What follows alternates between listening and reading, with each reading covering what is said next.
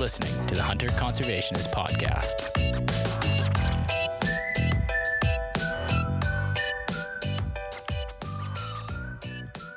I think last year on the other podcast that I host, so I have the Round Canada podcast as well, which is kind of it's sort of like more like a news show where I cover trending topics across Canada in the whole area of wildlife science, conservation, fishing, hunting, all those types of wide-ranging stories.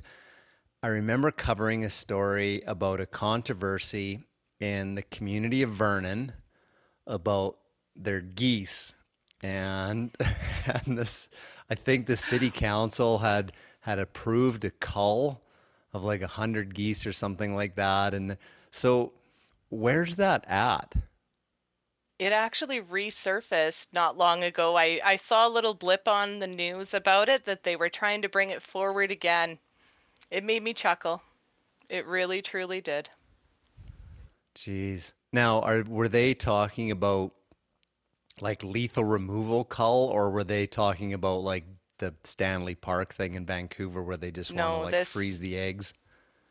Well, we have an egg gathering program already up in the region that has been quite successful for many years now, but this one, I do believe it was looking at the lethal end of it.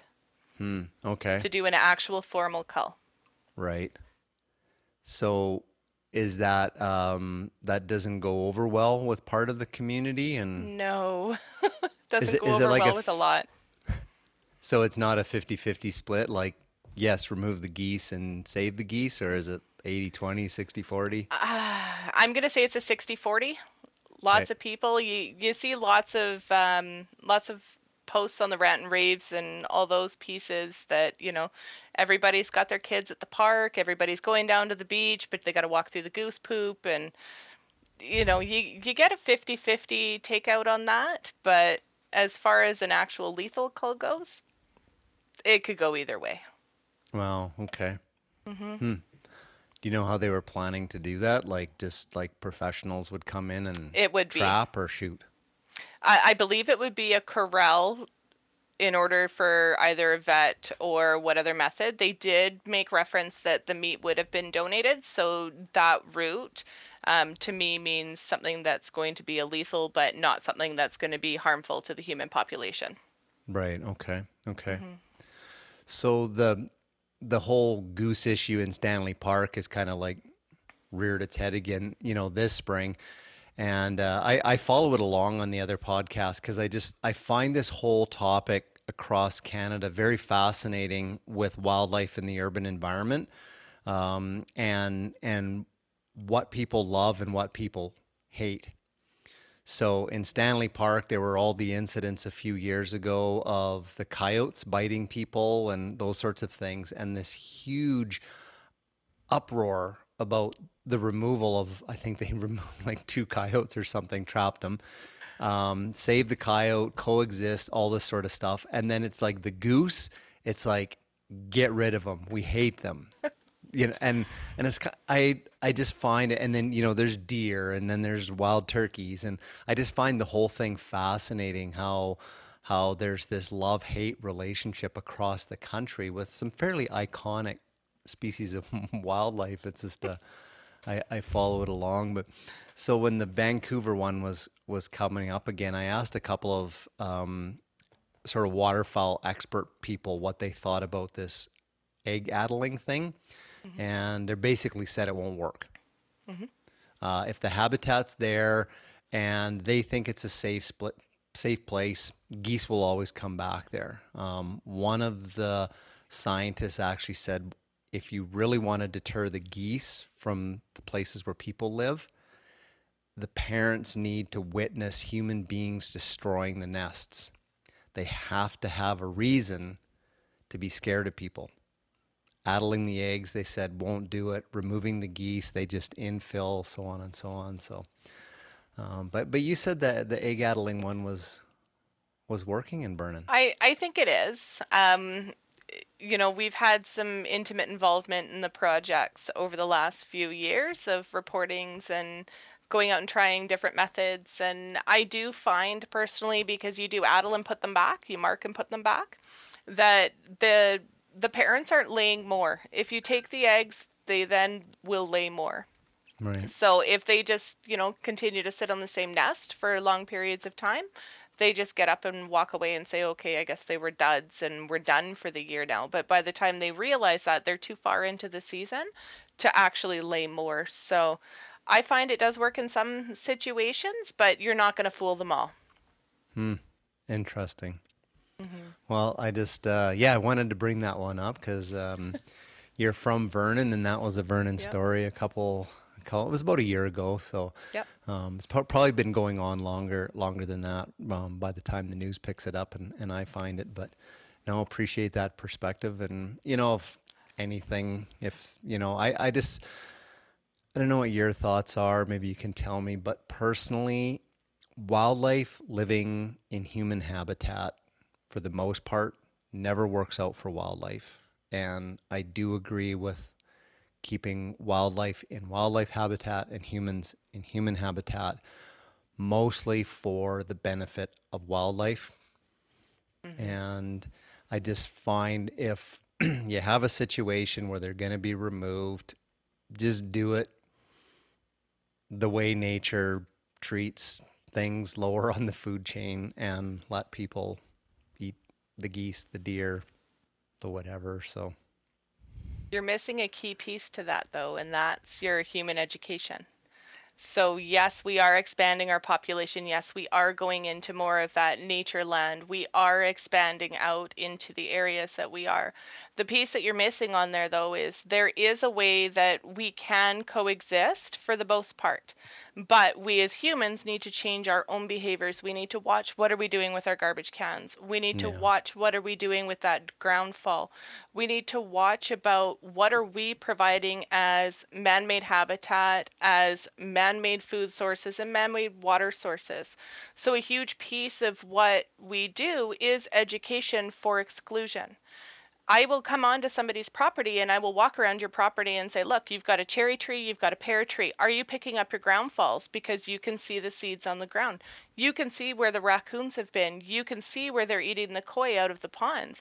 What are you doing to keep your yard as unattractive as possible to these animal species to limit that human wildlife conflict?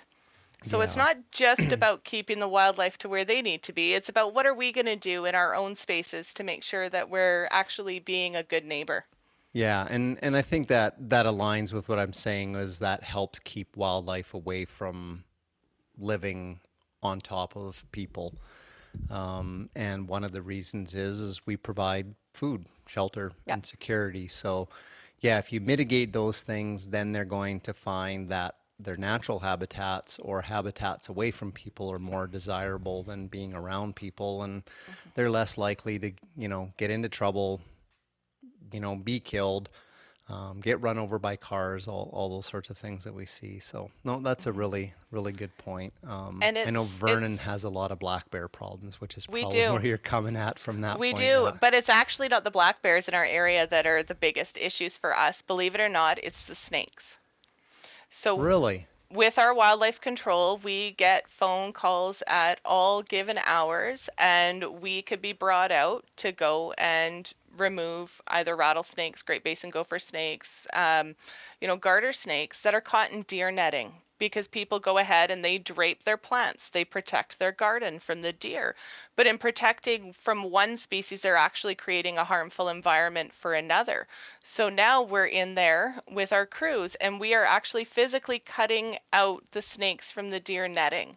It is not a pleasant situation because you get these, highly venomous reptiles that you're trying to free and trying to save, but yet they are completely entangled. Snakes don't back out of things. So all they do is entangle a lot more. So yeah, it's not always the big critters that you have to think about. It's those little ground crawlers that don't get into anything. Wow. I have never run across the topic of urban snake before. Yep. So I'm sure if you lived in Arizona or maybe other parts of the world. Australia probably, Hmm. has its snake issues, but in Canada, I've never heard of the Yeah, we urban get snake four to human six. conflict. Yeah, we get Really? 4 to 6 complaints usually every season.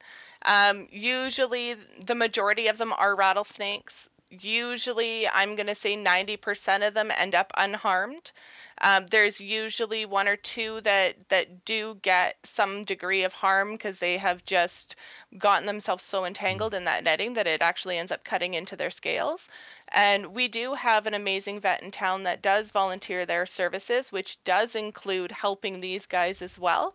That they will help us sew up some wounds and make sure that they're all good to go, and then they do get released back out. So Well, there's a lot of cool. happy endings out there for some of these Very guys. cool. Yeah. Very cool. Wow. No, that was worth learning about the snakes. Never would have thought of that. So Yeah. we don't have too many here in the East Kootenays, just a few garter snakes and that's about it. So they don't get into trouble as far as I know. Hey everybody, it's Mark Hall, your host. And it's Curtis Hall, the co host. The Hunter Conservationist podcast is brought to you by the community minded Alpine Toyota in Cranbrook, BC. Get the perfect off road truck to take you on your adventures and take your adventures to the next level with Alpine Toyota. They are proud to offer a wide selection of trucks, tires, and services that are sure to meet your needs. Plus, they're dedicated to giving back to the community by supporting us here at the Hunter Conservationists, organizations like Ducks Unlimited Canada, and therefore conservation. With Alpine Toyota, you can drive away with both a great vehicle and the peace of mind knowing you're making a difference. As Cool. always, thanks to the folks at Alpine. Yes, thank you. Holly Wise, welcome to the Hunter Conservationist podcast. Thanks for having me. I'm excited to be here. Yeah, this is going to be great. So Holly, you are the Vice President and Communications Chair of the BC Trappers Association. Yes, I am. Awesome. British Columbia's oldest conservation organization. It's 76 years now. If my math is correct, yes. 70, Yeah. 78? I don't know. Don't quote me on the age on Yeah, I it. think It's up there.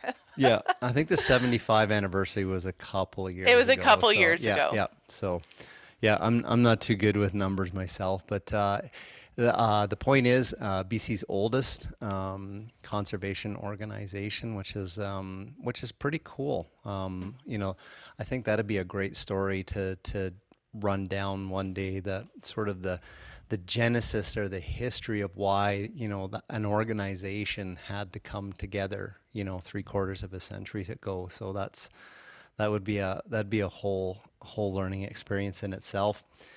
Now, you recently became the BC Trappers Association's first certified trapping instructor for a woman in BC. Yes, I did. Yeah, that's congratulations on that. Thank you. That is awesome. So tell us about your journey in getting there and the other roles that you are involved in as an instructor in the province. But start us out with the trapping one. How did you get to today?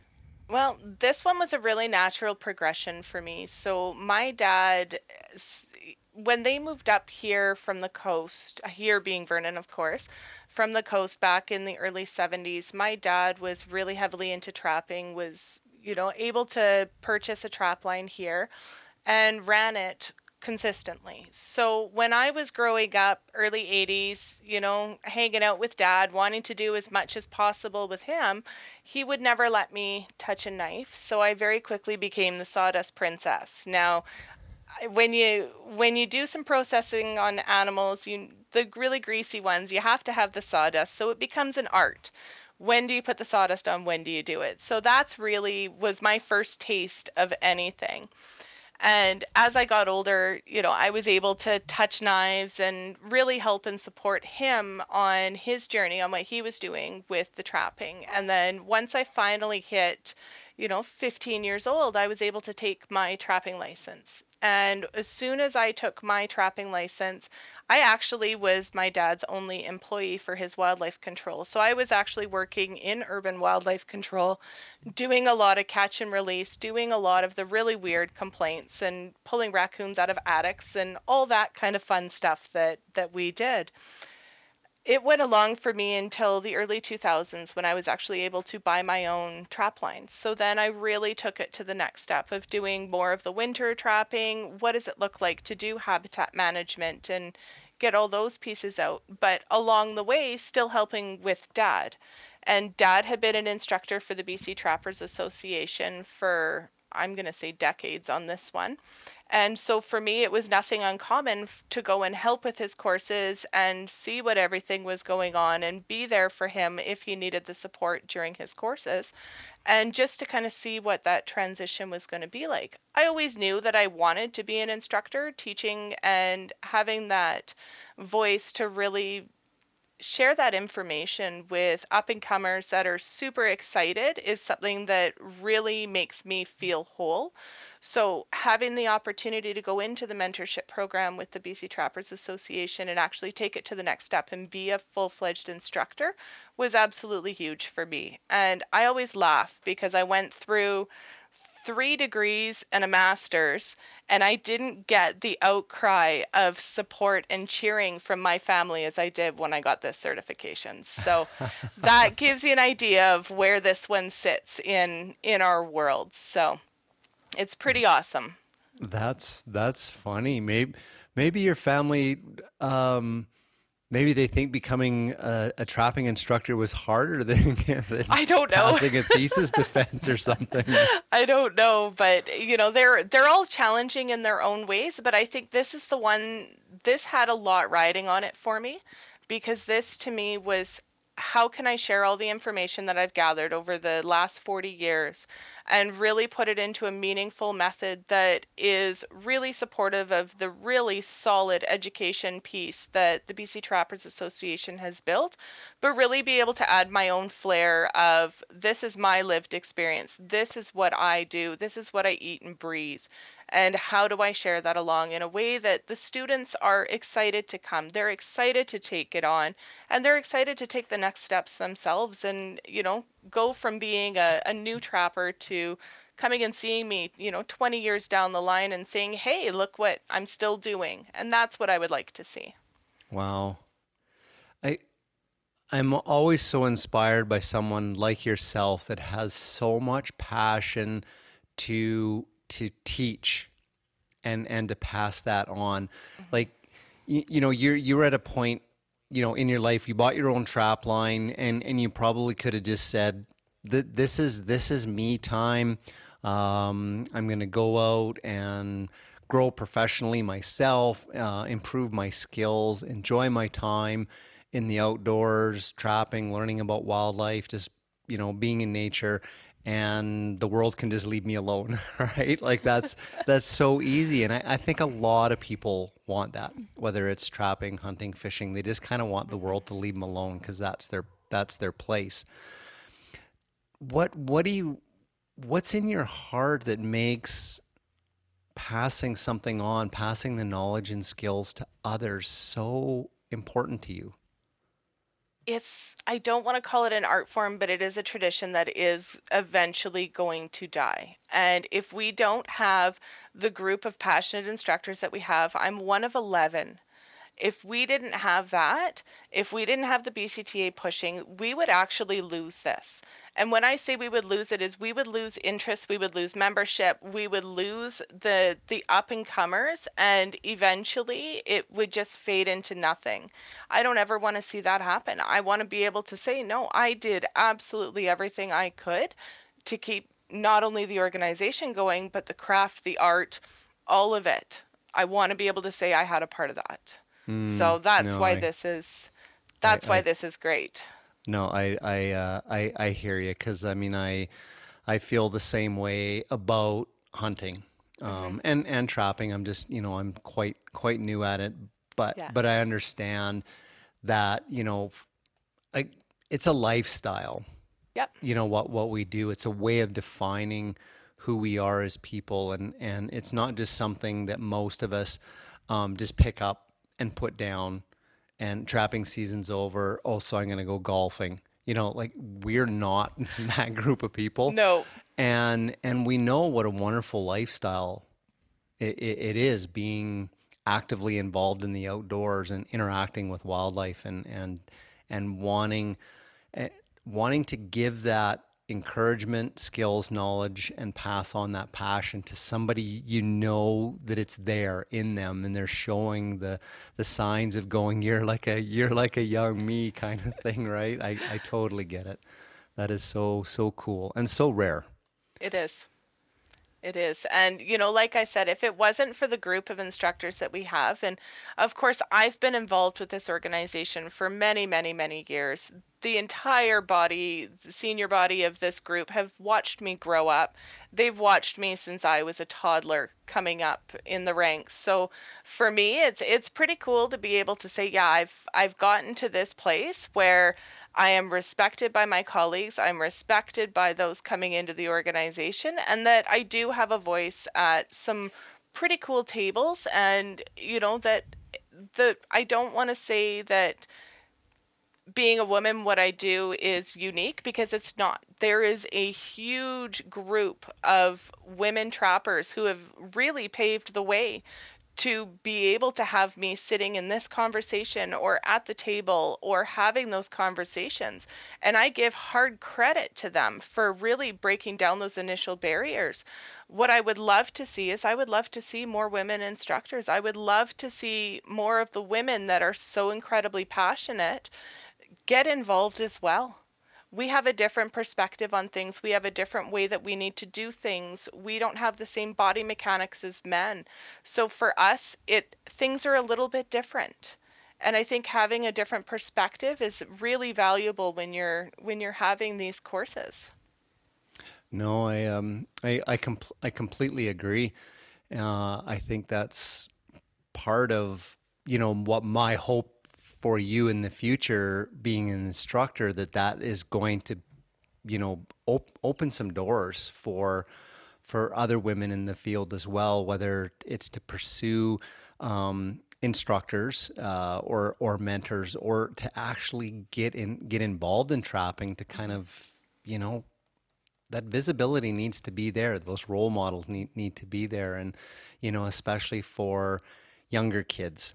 To see that. And no, I think it's great. I'm really, being a BC resident, I'm just really, I think it's a great thing for trapping to, that you had that dedication to go through and to become an instructor. Now, before the show, you were telling us about like some of the other things that you're involved in, not just becoming a trapping instructor, but tell us about other areas that you're doing these similar things. The apple doesn't fall far from the tree. I'm just going to quote that right now. So my dad does the instructors for the BC Trappers Association. He was also a core hunter examiner instructor, and he also did the PAL. Now, while I have zero intention on doing PAL because my plate's fairly full, I am an instructor for the BC Wildlife Federation as well. I do teach the hunting program.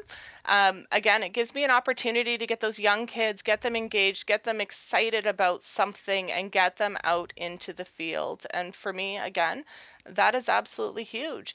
Another piece that I do for BC Wildlife Federation is I actually do the trapping instruction at their Becoming an Outdoors Woman program when it's held in Lake Country. I'm just about to do, I want to say, my 4th or 5th session with them coming up in June. So that's one that really excites me, because it is all women. We get really good response from the groups, and I learn as much from them as they do from me. So whereas I'm coming out with the beaver and we're doing some skinning and we're doing some fur prep, I'm also making sure that we're talking about exclusion, we're talking about protection, we're talking about habitat management, and we're talking around regulations as well. So really giving them the high level, this is what it's all about, this is kind of what you would learn, and feel free to come and register and join us and come have a class with us. So it seems like when the whole COVID lockdown thing sort of went away, and these activities, courses, workshops, all of those sort of things started becoming back to being normal, that becoming an outdoors woman course with the BC Wildlife Federation exploded in the province, in the numbers of courses, the numbers of participants, how quickly they fill up, and I just see like a huge part of their social media marketing is around that course now, and you've done 4 of them now, I've done 4 so far, yeah. so and that's just in the last couple of years, That's just in in the the Vernon last area. 5 years usually it's Kelowna Lake Country. Okay, okay. Wow. Are you do you just come in for like that one part of the workshop, or are you part and parcel to all of the other things I that go on in usually the just workshop? come in for the one, but I do hang out. I do go and see. There's a couple of the gals that we've been doing it since pretty much the beginning. So we go and we have our moments together and, keep our collegial aspect alive. But I do get to go and see some of the other workshops, which is kind of cool. There's some things in my world that I just absolutely don't know how to do. One of those is cast a fly. So I go and I watch from the sidelines and, see what they do. The things I've learned so far when it comes to that is I can catch trees and I know how to tip a canoe. So that's about as far as my fly tying experience goes. So, it's fun for me to be able to go and watch some of those seminars as well. I usually do 3 to 4 seminars over the weekend, at least try to get one per day so that way anybody who wants to have the opportunity to come and do some trapping related stuff can, and that nobody really feels left out. And every single seminar I do is sold out and full every single time that I'm there. So, Wow, that's so the demand for fur handling yeah, trapping is there. yeah. There's a great interest in that. Um, tell us tell us a little bit about the demographic of women that are in that course and that come to see you. Like, are we talking like people that have grown up in more urban environments? Like Kelowna's a big city. I would call it a big city myself. Like what young, So the middle aged, last the older? last one I did had anybody, I believe my youngest was about 19 and my oldest was almost in her 70s. And all Wow. walks of life I had, from big city, from urban jungles down in Vancouver and Victoria, all the way through to the up north that could have easily shown me up on what I was doing. So it's great. Everybody gets in, everybody gets hands on, everybody has their turn with the knives, and we just have a good time of it. And for me, it's about watching the group laugh and the puns and everything coming out there. It's so much fun. No, that would be exciting. I find when guys get together, like in those workshops and stuff, like they're all so tense and Yep. and and quiet and stuff, and it's like there isn't a lot of like kind of like funness, and I think there's kind of like the male ego thing is sort of like if you goof up skinning the squirrel or whatever, it's like you're less of a man or whatever, and I just kind of sort of like, geez, like lighten up everybody and like have some fun, and and sort of thing where my experiences of being around, like especially in the outdoors, women, they do tend to be a lot actually a lot more fun.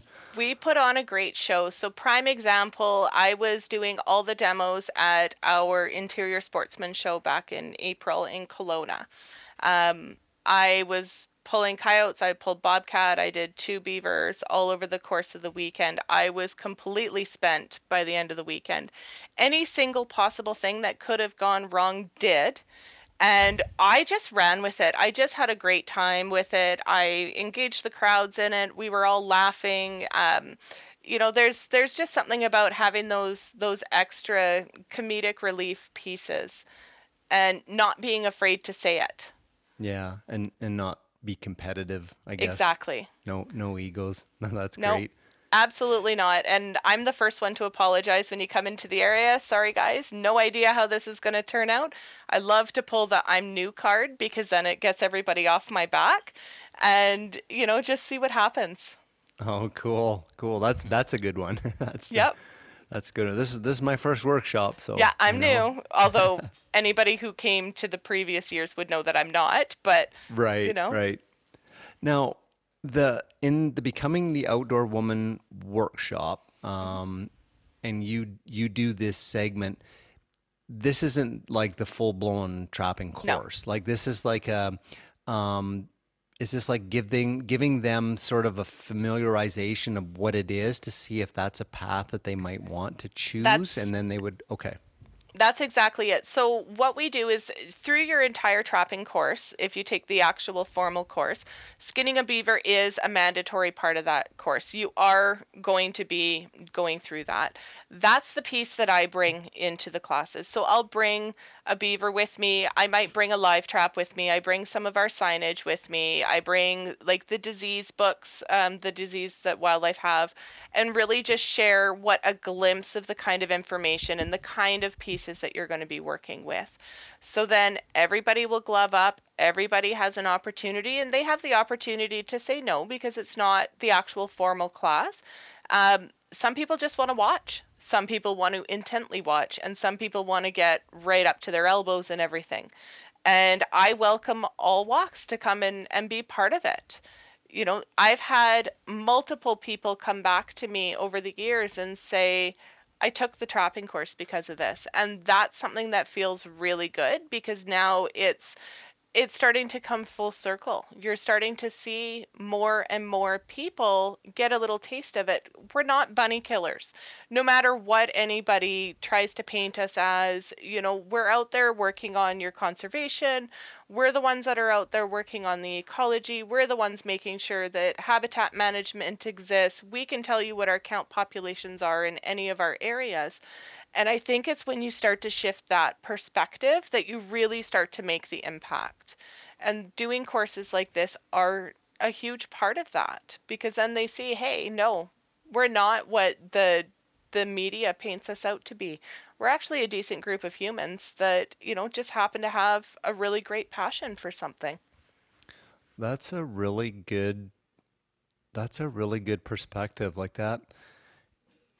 It's bringing yeah. So the whole moniker of a trapper that's in the media and in the ban the trapping campaigns and and all this stuff that that we always see out there. It takes the humans out of it. It takes neighbor to neighbor and community members and hunting is the same way. It's sort of like one of the things we've advocated to people is one of the best ways that you can make a difference in hunting is just simply with your friends and family. And if they don't hunt, but they're like, hey, I know so and so who does and is a good person and has a family and we work together in the same office and to use that opportunity to connect trapping to those people with a real person that they'll take away and remember what a great person that was. That is has a huge impact, I think, on how people would view those stories when they would see them. They'd be like, no, that's not really how I remember Holly from the workshop, and so on and so on. So Yeah. I like And that. That's and cool. that's the my eyes have really truly been opened with that over the last few weeks, that I appreciate this is not what everybody does, and Mm. I appreciate that there is a lot of different perspectives out there, but I also appreciate the moments where people actually come as a human and ask some really intelligent questions and allow for some intelligent dialogue because we don't get that now. We're in an age with the keyboard warriors and how that goes sideways so quickly that it becomes a blame. It becomes something that is totally different from what it is. So, any opportunity I have to be able to sit down and talk and change a perspective, I'm going to take it. And we've got a saying that we use all the time is, if you ever get bored, just go find a trapper. We'll talk forever. Yeah, that's yeah. No, knowing that to be true, you drop off some furs at the fur buyer intake, and it's like you're there for 3 hours. Yep. No, Yeah. that's true. Can you think of a particular conversation like where somebody kind of had one of those really good questions that opened up? Because I love that myself. Once, because some those people, if they're not in these circles or growing up in this lifestyle, they'll ask, like you said, some really good questions, and you're just like, oh, I've never. That's interesting. Like trappers don't ask trappers those questions, and hunters don't ask hunters those questions. But can you I think of? find I find those questions are usually around ethics, where they're Okay, actually questioning what my ethics and my morals are for why I do what I do. And it's usually trailed in there with a "do you feel like a murderer" kind of question. gotcha. Yeah. And I love having those questions because, no, come and sit and have a talk with me. Because I'll tell you exactly what harvest management truly means. And what we are replacing is that winter damage where the animals are starving, where they are in poor condition, where they are going through those pieces, and they are going to be naturally, uh, they are naturally going to die. And what we are doing is we are preventing the stress, the harm, that mental, I couldn't imagine what it would be like to be outside in the bush at -30 and all of a sudden my food sources are gone and now I'm just wandering around starving. That's not something that I could imagine. And so having those conversations, they go, hmm, and it starts to shift it from, we're not out there to decimate an entire land of animals because that's not what we're about. We want to make sure that our lines prosper and that we see the critters out there. And I watch for the squirrels and the bobcats and the coyotes and want to see them flourish on my line. What I don't want to see is I don't want to see an animal suffering. I don't want one that's running sick with mange. I don't want to see anything that's got bones sticking out and that is in a really poor state. So having proper harvest management actually will prevent that. It prevents to pull some of that disease out. It actually will help with your populations from being overpopulated. That allows more food source around. So there's a lot more pieces to it than just, going out and setting something and catching something because you have it on your trap line. There's a Yeah. lot more work behind it.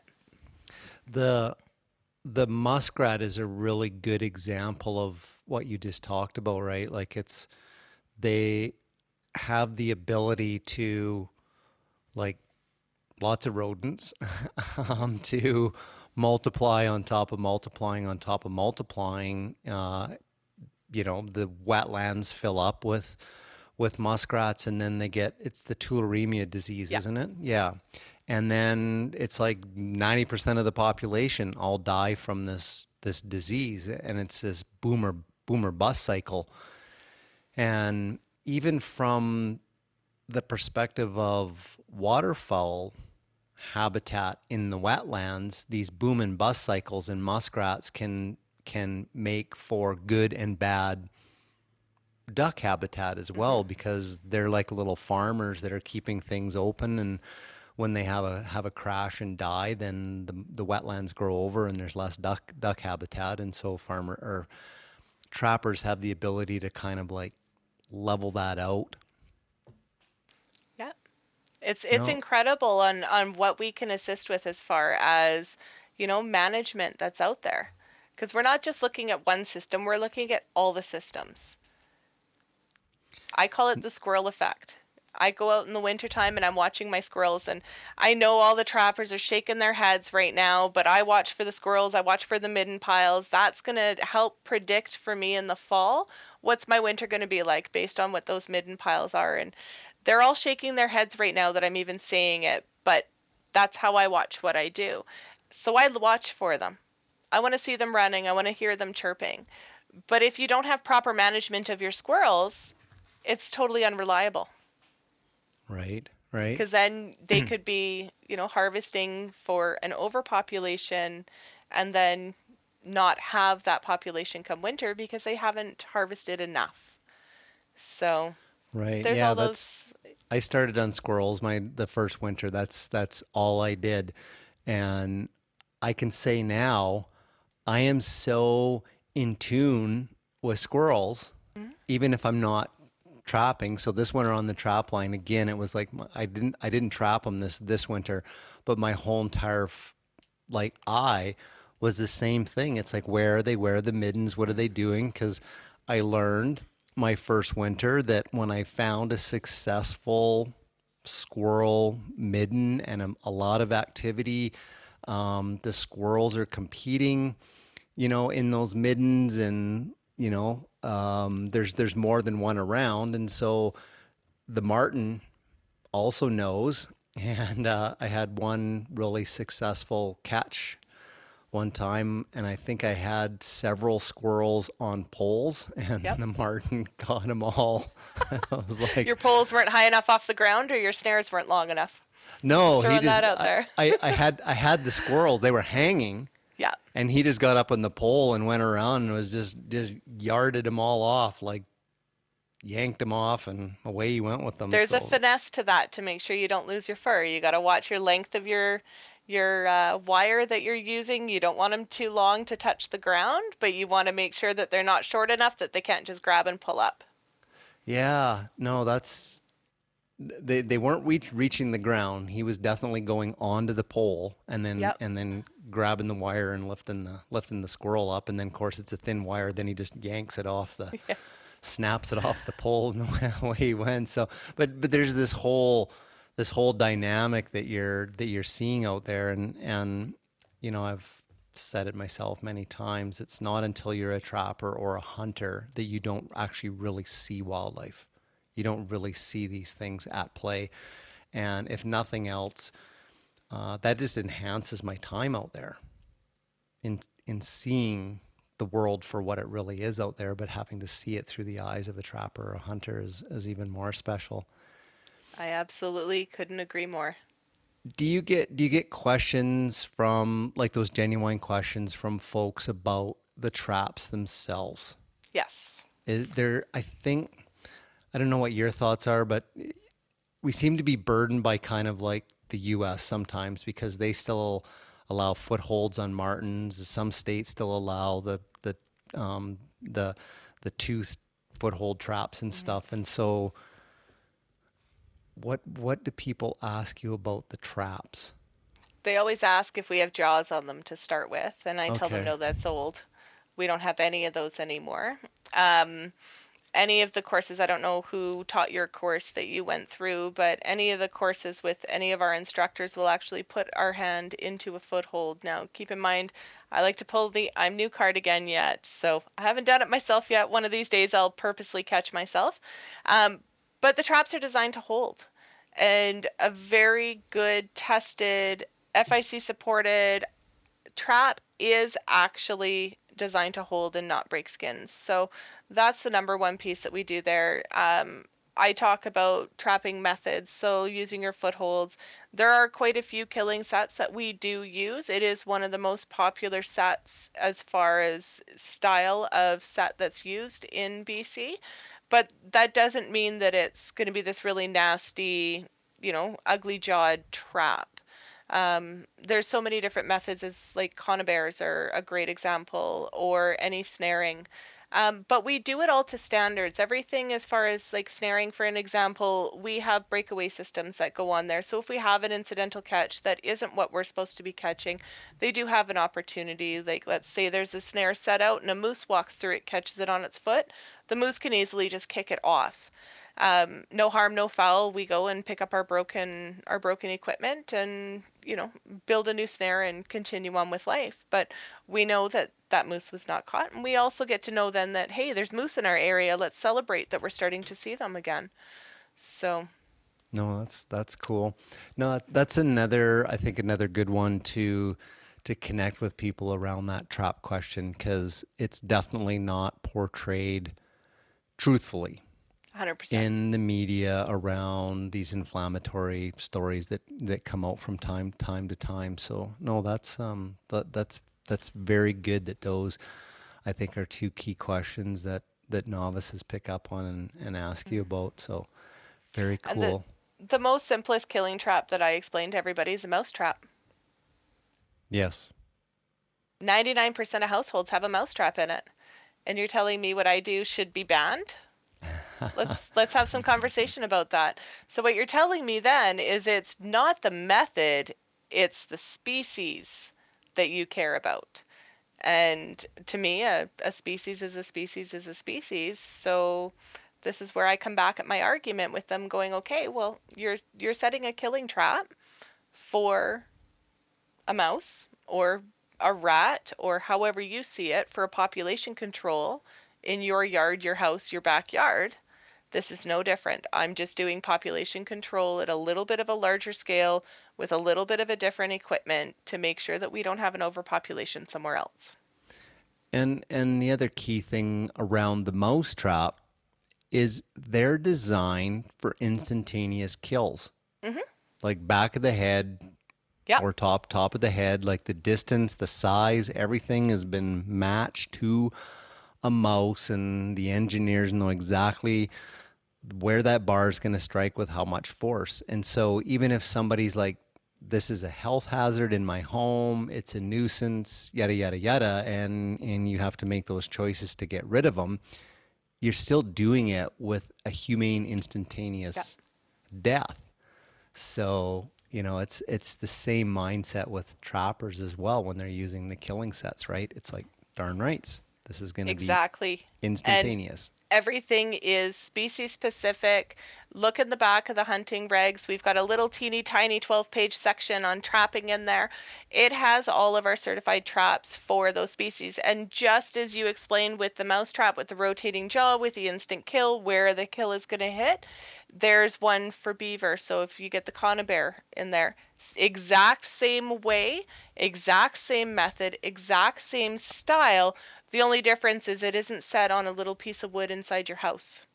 It's set up differently, and that's where the skills of a trapper come into play. Because it is a tool, it is something dangerous, it is something that we can catch ourselves, our fingers in, or worse. And for us, it's a matter of learning how to set properly. And that's the only difference. Yeah, I love those opportunities when you can bring something from their world and your world together, and they can kind of go, oh, okay, no, I guess it's the same thing, or it's no different, or I see where you're coming from. Those are great little moments that make you smile inside. Gives you a giggle for sure. Now, we'll shift gears here a little bit. Yeah. From this idea of inspiring and recruiting people into trapping, to carry on, enjoy this lifestyle that's been, put here by the generations before us. What are some of the main challenges and barriers that you see for folks right now that may be interested in getting into trapping? I think for the most part, I'm learning that people don't understand, number one, how to access. And the other piece is what the BC Trappers Association can do for them beyond just the course.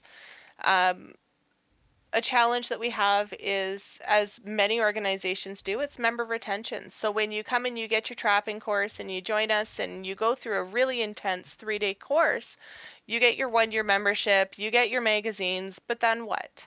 How do we keep people beyond that 1 year coming back to the organization? So the BCTA has put together some really great pieces that go with it. So we have what are called locals. Every region has them all across the province.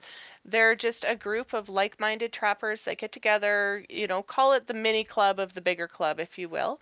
And we do shows. We do, potlucks are huge. Food's huge with trappers. For some reason, we all just bring something. But we get together and we have those opportunities, and we bring in the guest speakers, and we bring in the regional biologist managers, and we bring in our conservation officers, and we have all these presentations and just really great engagement that a lot of the new members miss. So part of the work that we've done with myself and our membership committee, who is another gentleman within our leadership group, who sits on our board out of Region 3, is really making sure those new members get connected in, because there's a lot of groups in there that are being missed. As a new trapper, so yeah, you've got your license, now what? Well, come and join us. We've got mentorship programs. You can come out on the line with us. There's a lot of us that are not even going to hesitate to put a new trapper in the truck with us. I've got sections of my trap line that I allow for, you want to go try it for a year, come and try it for a year. I'll hook you up with a little area. You can go and learn and see what you come up with. And Right, right, it's okay. those opportunities to be able to continue the membership. And I think that was a big piece that was missing, is how do we keep people engaged beyond that initial course? Yeah, no, I can definitely relate to that one because it's it's like you've got this course, you got this certificate, which I think in anything that we do in life, the certificate generally means that you've demonstrated some things that allow you to now start Yeah. learning But where do and you developing start? those skills. So the accessing the community and becoming part of a community is what you're saying, is making sure that people are brought into the trapping community. They know about that, and then obviously having access to go out and start practicing on the land somewhere, and that's huge. That's huge. Now, I know that's how I got started. Is I was given the opportunity to um, become an assistant on a registered trapper's trap line and kind of go out and start to kind of tinker around and learn myself, and you know had somebody I can bounce ideas off and learn things and whatnot, and there's also a question I have for you in the space that's available in this province to grow our trappers, because there seems to be places around the province, and I know the Kootenays is one of them, where there seems to be a tremendous amount of vacant trap lines. And that's certainly, from the BC Trappers Association perspective, has got to be a forward-looking concern. If you're seeing an increase in demand and increasing, awareness and interest in the course and becoming trappers, is there's places for them out there, but they're not being made available. And what are your thoughts around the vacant trap lines, and what is the situation like across other regions of the province? Do you So know? the biggest problem that we've had traditionally is data. It's a tough call to be able to say that they have been truly vacant and underutilized. We are set out by what the requirements are of a trap line to be able to continue, and that's our dollar value and or hide value that comes off. But until the past 2 years, we've had some real big challenges being able to say this line is delinquent. And that was because of our reporting style. So as a trapper, we would harvest everything, and if if the auction looked like it was going to be down, we would hold everything for a year and then push it out to auction. We would really cater to, oh, we know that, Italy and Germany's coming for this one, so we want to make sure that we get all the coyotes out to this one, but maybe we'll hold back a couple of furs. So the challenge for us is our numbers were never in the actual year that we actually harvested in. Now the province has actually changed that. So we have a very accurate reporting system now that is now under play, which is our actual annual harvest reporting. It's linked to everything. So if you have a trap line and you have a trapper's number, you are required to do this online reporting system. And you're reporting species, location, you're reporting trap line number that it came off of, and all the information that's on there. But it's actually mandatory. Without putting that in, we can't buy our hunting license. We can't get our LEHs. We cannot get, even our fishing license, because the systems are all linked together. So I think we're going to see some really good data coming out here in the next year or so that I'm hopeful is going to open up a few more of those lines that really aren't being used. But then Okay. it becomes a challenge, and I've had these conversations with ministry before, is it becomes the challenge of how do they get sold? How do we determine a value, and what is that next piece going to be? I'm just really hopeful that when we cross that point, that it's going to be something that's meaningful and actually going to be beneficial to the trappers in the province.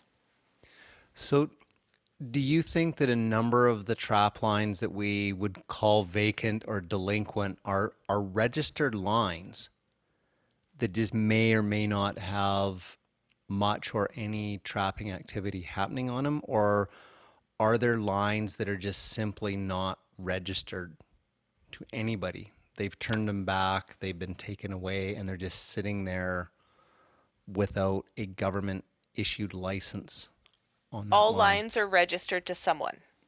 So Okay. that's our key piece there. Okay. Whether that person is actually running them and submitting fur is a whole other story, and that's what makes them vacant.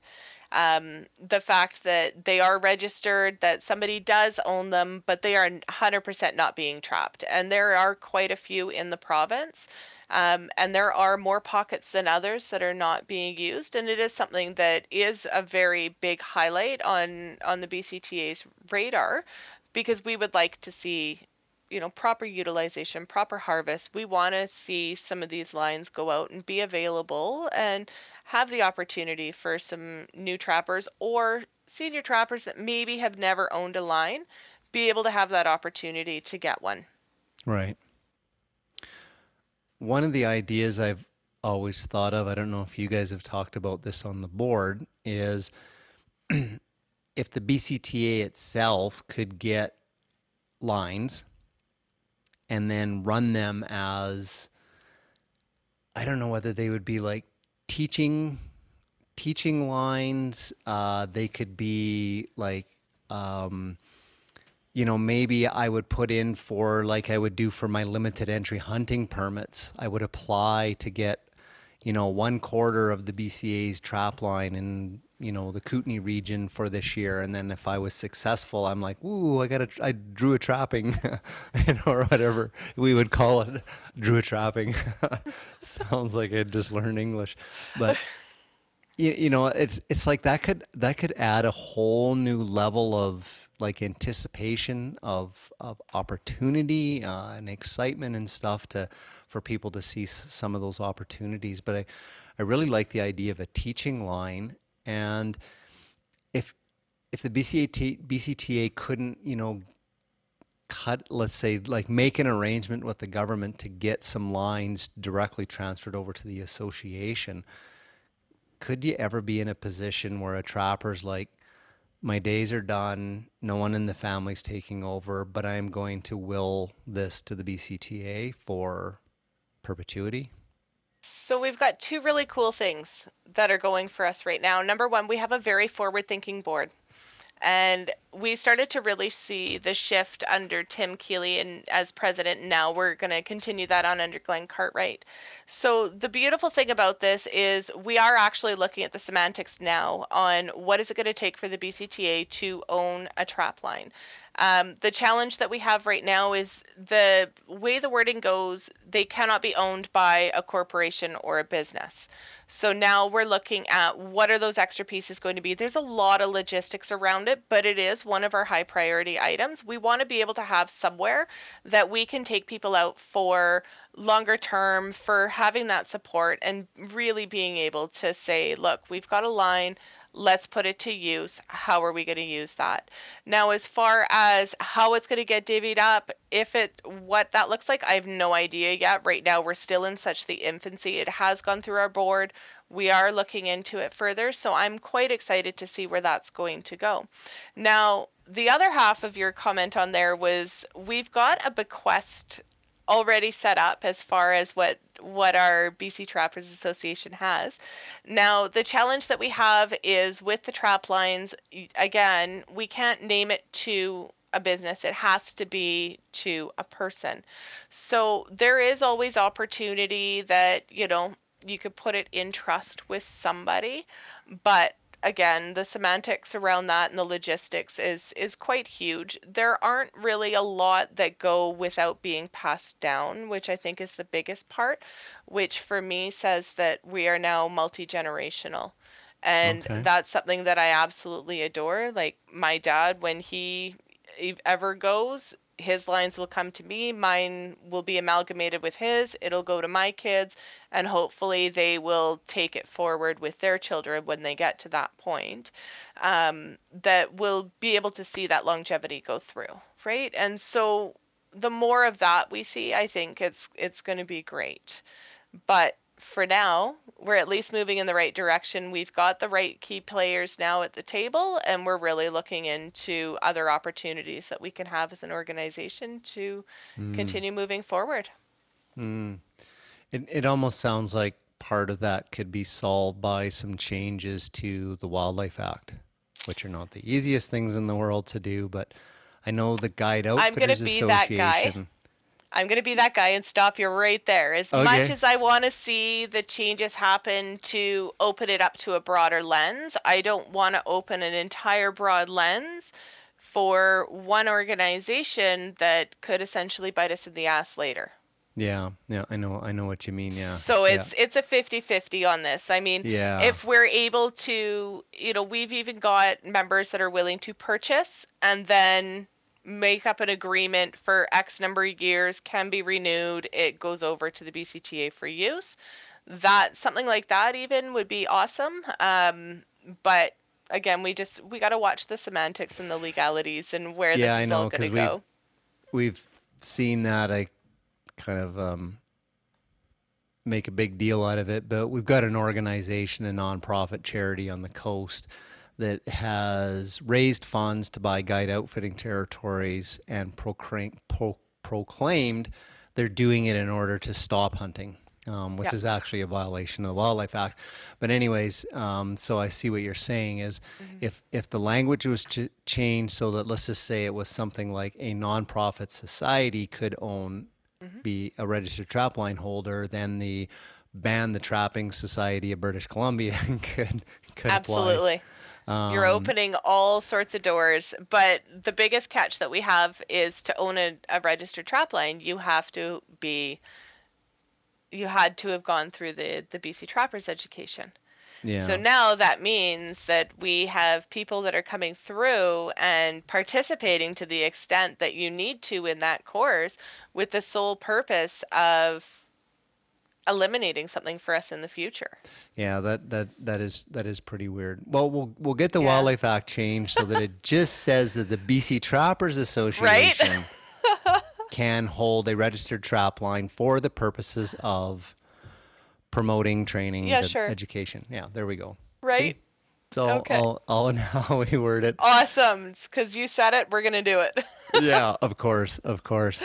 Now, just to kind of round things out here, what are some other priorities for the future of trapping that you see in the horizon? British Columbia, Canada, whatever lens that you want to put it on. What are the big ticket things that need to happen, need to change, need to be a focus? Oh, why you got to do this to me at the end? Oh, Um, I think for me is really making sure that the BC Trappers Association is able to stay at the tables. And when I mean stay at the tables, I mean stay in the limelight with ministry, stay with forestry, have those conversations. We are an industry, we're a commercial industry, and we need to maintain, if not enhance, those pieces of information that we're bringing forward. And I think about all those changes that they've had to regulations that have been made at such a higher level without involving the on the ground people and without involving who it's actually going to affect. And it's had such an impact on our groups that we just want to be involved from the start. And we want to make sure that we're at the tables and having those conversations. So, whether it's a regulation change, whether it's a change in forestry practices, anything along those lines, oil and gas industry, what is it going to look like when, the next line comes pushing through our trap lines, we want to be involved in that. But there's even some bigger pieces now that we're also working through, and that's, post wildfire management. How is that going to affect, especially when you get those big no hunting zones and trying to explain to the hunters that we're going up to trap still because we are commercial industry, we're not recreational. Yeah. So it's a lot of different little pieces, but it's involvement and it's engagement right from the start instead of bringing us in so far later on that we're spending a ton of time pulling data, pulling, research that's been done to try to prove our case when it could have easily started with us at the table from the beginning. Gotcha. Yeah, so a priority is just keeping people at those tables fully informed, engaged in front of people so that you're the first people that decision makers will come to engage on questions. Okay. Now, you're also the communications chair. What are your thoughts around the priority of trappers as individual trappers in their communities and regional and provincial bodies being more actively involved in public communications? Do you think that that's a priority, that's an importance, or should it just sort of be like not be too visible, but just visible enough? Like, what are your thoughts around? I don't want them to be unattainable.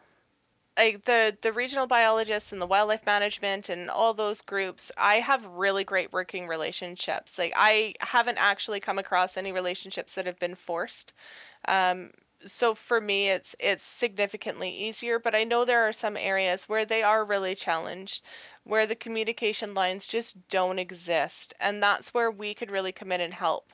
And we can help bridge those gaps, and we can help to make sure that we're pushing forward and helping to fight with you on your causes, no matter what it is, whether it's a licensing issue, a permitting issue, or exactly what. It's something that we can support with. And if it's not something that we at the committee level can support with, then it's something that I'm very happy to bring forward up to the board and make the presentation and have the board support on it as well. There's a lot of different challenges that we as trappers do face, and it changes from region to region. And it's not even so much as the forward facing media or the forward facing information as it is trying to get our own information back from the regional groups.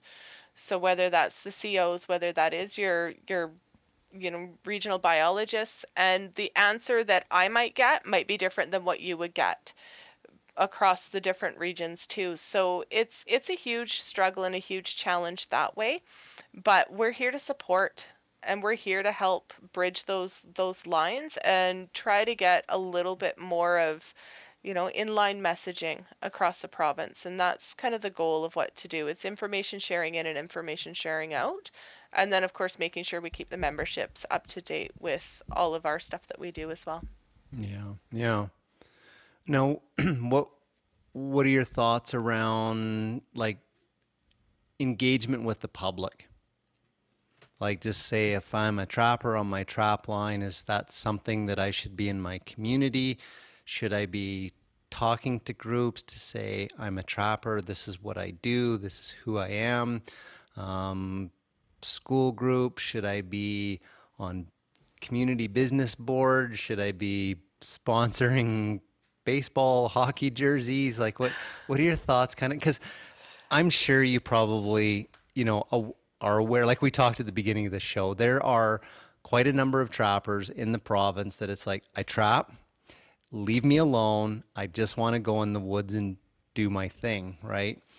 And we're kind of in that new age where we might just want to like pull the curtains closed and just say, leave me alone, let me do my thing, where the rest of the world is pulling the curtains open going, hey, what is it that you're doing in here? We want to judge. We want to know what you're up to. And it's like, should we get more involved in getting involved with our communities and being proud and saying this is what trappers do, or should we try to keep it more on the low key? I am probably the polar opposite from a good percentage of what our trappers are. A lot of them are very much keep it to yourself. I am the one that's out there with the pom-pom saying, come talk to me about trapping. Let me tell you what I do. Come up to me at the trade shows. I will talk your ear off. But it's not just the trade shows that are geared for hunting. Through our wildlife control, we do trade shows at like the city of Kelowna when they have their vendor fairs. So you've got all the guys out there with their lawn companies and, trying to make everything beautiful. And then there's us in the corner. And I'm the one that's drawing people in saying, come talk to me about trapping. Let me tell you what we can do for you in an urban environment. Let me tell you what kind of education that we do. I will stand there and talk your ear off about prevention and exclusion. And everybody looks at me and they're like, oh, okay. So again, as a trapper, you're not just out there. I'm so tired of being of the perception that, and I'm going to use it again. We are not just bunny killers. In fact, they're not even on our species list. So No, they're not. we're Bunnies not aren't going, a fur bearer. no. So we're not out there to cause harm or cause damage or anything like that. But it's also about how we want to be portrayed. And for me, I want to be the person that is helpful, that is able to provide that extra little bit of education, but that I'm approachable. So when you leave, you don't go, oh man, she was overbearing. I want to be able to say, oh, I got a question from you. Let me answer your question. And I'll take that extra time to follow up on that. You want to have conversations? Let's go have conversations. I'll walk and talk with you and point out everything that I see that you may not notice. And it's those opportunities that are going to make the difference. And it's once we manage to get the whole perception of trapping out of that, oh, we're only out in the winter and we're only skulking and we're only doing this, into no, we're actually, again, it's conservation, it's management, it's ethics, it's looking at an entire ecosystem, it's working with all of our partners, that we're actually going to get that perception changed. No, So that's good. Yeah. Yeah, I think I know for me personally, which is why we love talking about trapping on the Yep. podcast, is because there's a lot of non-trappers will listen to the Yep. podcast, right? And they'll learn some things and they'll hear your voice and the way you speak and stuff, and they'll develop a perception around you as a trapper, and that goes a long ways. And I always think we would never know this, but I always believe one of the greatest things we can ever contribute to the future of trapping is somewhere out there's a conversation where somebody that's not a trapper is talking to somebody that's not a trapper and goes, no, wait a minute. I don't think you're right with what you're saying. I know a person, or I met a person that was a trapper and she was not like that. This is what she told me. This is what they do with traps, da da da da da. And you'll never know that, but through that contact, that person's actually, defending or putting up a logical argument to somebody, and I think that's a plus for trapping. And I think we just got to be in touch with more people and know that that's going to happen more. So I totally agree. And, the way that everything's going now within the organization, we've got an amazing group that will have those conversations with pretty much everybody. And that's one thing I really appreciate, especially the group of instructors, my colleagues, the groups that I've had mentoring me for the past 3-4 years has been incredible, because again, we all share that same message. And we all share that same passion. We all do it in our very own ways. And I think it's amazing. no, that's great. Holly, thanks so much for all your inspirational words, your passion, everything that you're doing for trapping, and everything that you're still going to do in the future as an instructor. And I'm sure you're probably planning out courses, and filling up classes. Are you going to just be exclusively in like the Vernon area with your instruction? No, I don't think so. I'm not against traveling. I actually was up, my last mentorship class I did was actually out your way. So that was a lot of fun for me before I took my actual certification class. So no, I'm definitely not against, have truck will travel, which is kind of nice for me, but it all just comes down to odd places that I haven't been into the province yet, because that's what's really taken me out of Vernon, is being able to go and teach the classes and do things. So I'm excited Mm. to see where it's going to take me in the future. I'd love to get up north and have some more remote style classes versus, the suburban areas, which would be nice for me. Oh, that would be exciting. There's nothing better than one of those classes where you're sitting in a log cabin with a big window and you're talking about, and somebody goes, "There's a lynx walking across the field outside," right? Yeah. And then you're like, "Okay, for your homework assignment tomorrow." Yes, right. Um, well, I know there's Curtis has got quite a group of friends here in the Cranbrook area that have been in the queue for the last couple years. I think there's a Yeah. tremendous amount of interest in folks his age. So if you ever wanted to come out to the Kootenay area, Yeah. let me know, and we'll do everything we can to get a list together for you of expressions of interest, and do our best to Fantastic. find you a space to work in and all that sort of stuff. But I appreciate that. And I've been working closely with one of our other instructors who I know has been out there for a few courses as well. So you're going to start to see some more students go through in the region, which, it makes me happy, because there's been gaps across the province that, are starting to be addressed, which is something that I'm really pleased to see. no, that's awesome, and I think that was a huge step, getting another instructor in the province with yourself. And yeah, once again, congratulations, and Thank thanks for you. taking the time to come on the show. No, I This was great. appreciate this. I really appreciate this. Thank you. No, and we look forward to having you on again, and probably having you back when you are the president of the BC Trappers Association, Got a and couple years before that, guys. Come then on now. well, no, that's that'll happen. I can see the path there, and then we can talk about all the great changes that we've seen since this podcast. So I appreciate that. Thank you guys so very much for the opportunity. And I do look forward to having that conversation in, let's call it, maybe 2 to 4 years. okay. We'll put 3 in the middle there then. So who knows? I'm betting there'll be a topic that'll come up before then where we can Oh, probably probably. get back together and talk about a specific topic. So For Tim's been sure. on the show a couple of times. The last time was just recently about the interior fisher conservation, Yeah. that issue. Doug Chesson has been on, from the new executive director of the Fur Institute. He's been on our shows a couple of times, so it's great. I love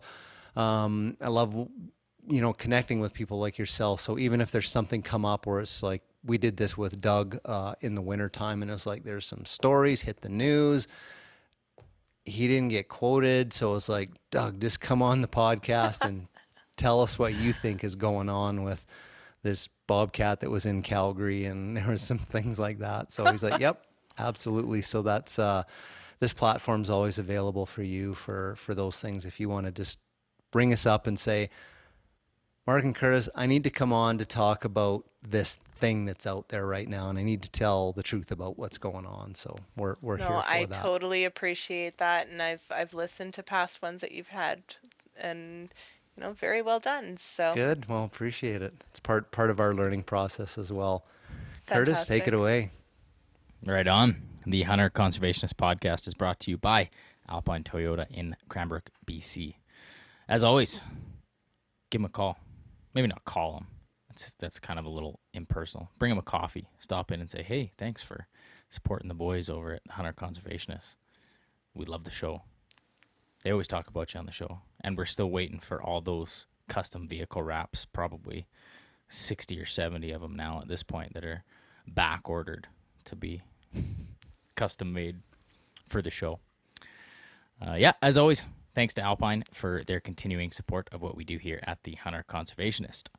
And we would like to invite you to join the Hunter Conservationist community and become a part of something bigger. Take your love of hunting, trapping, angling, and the way of life that goes with it to the next level. Support the future of hunting in Canada with us and get exclusive access to podcast episodes and content not available anywhere else.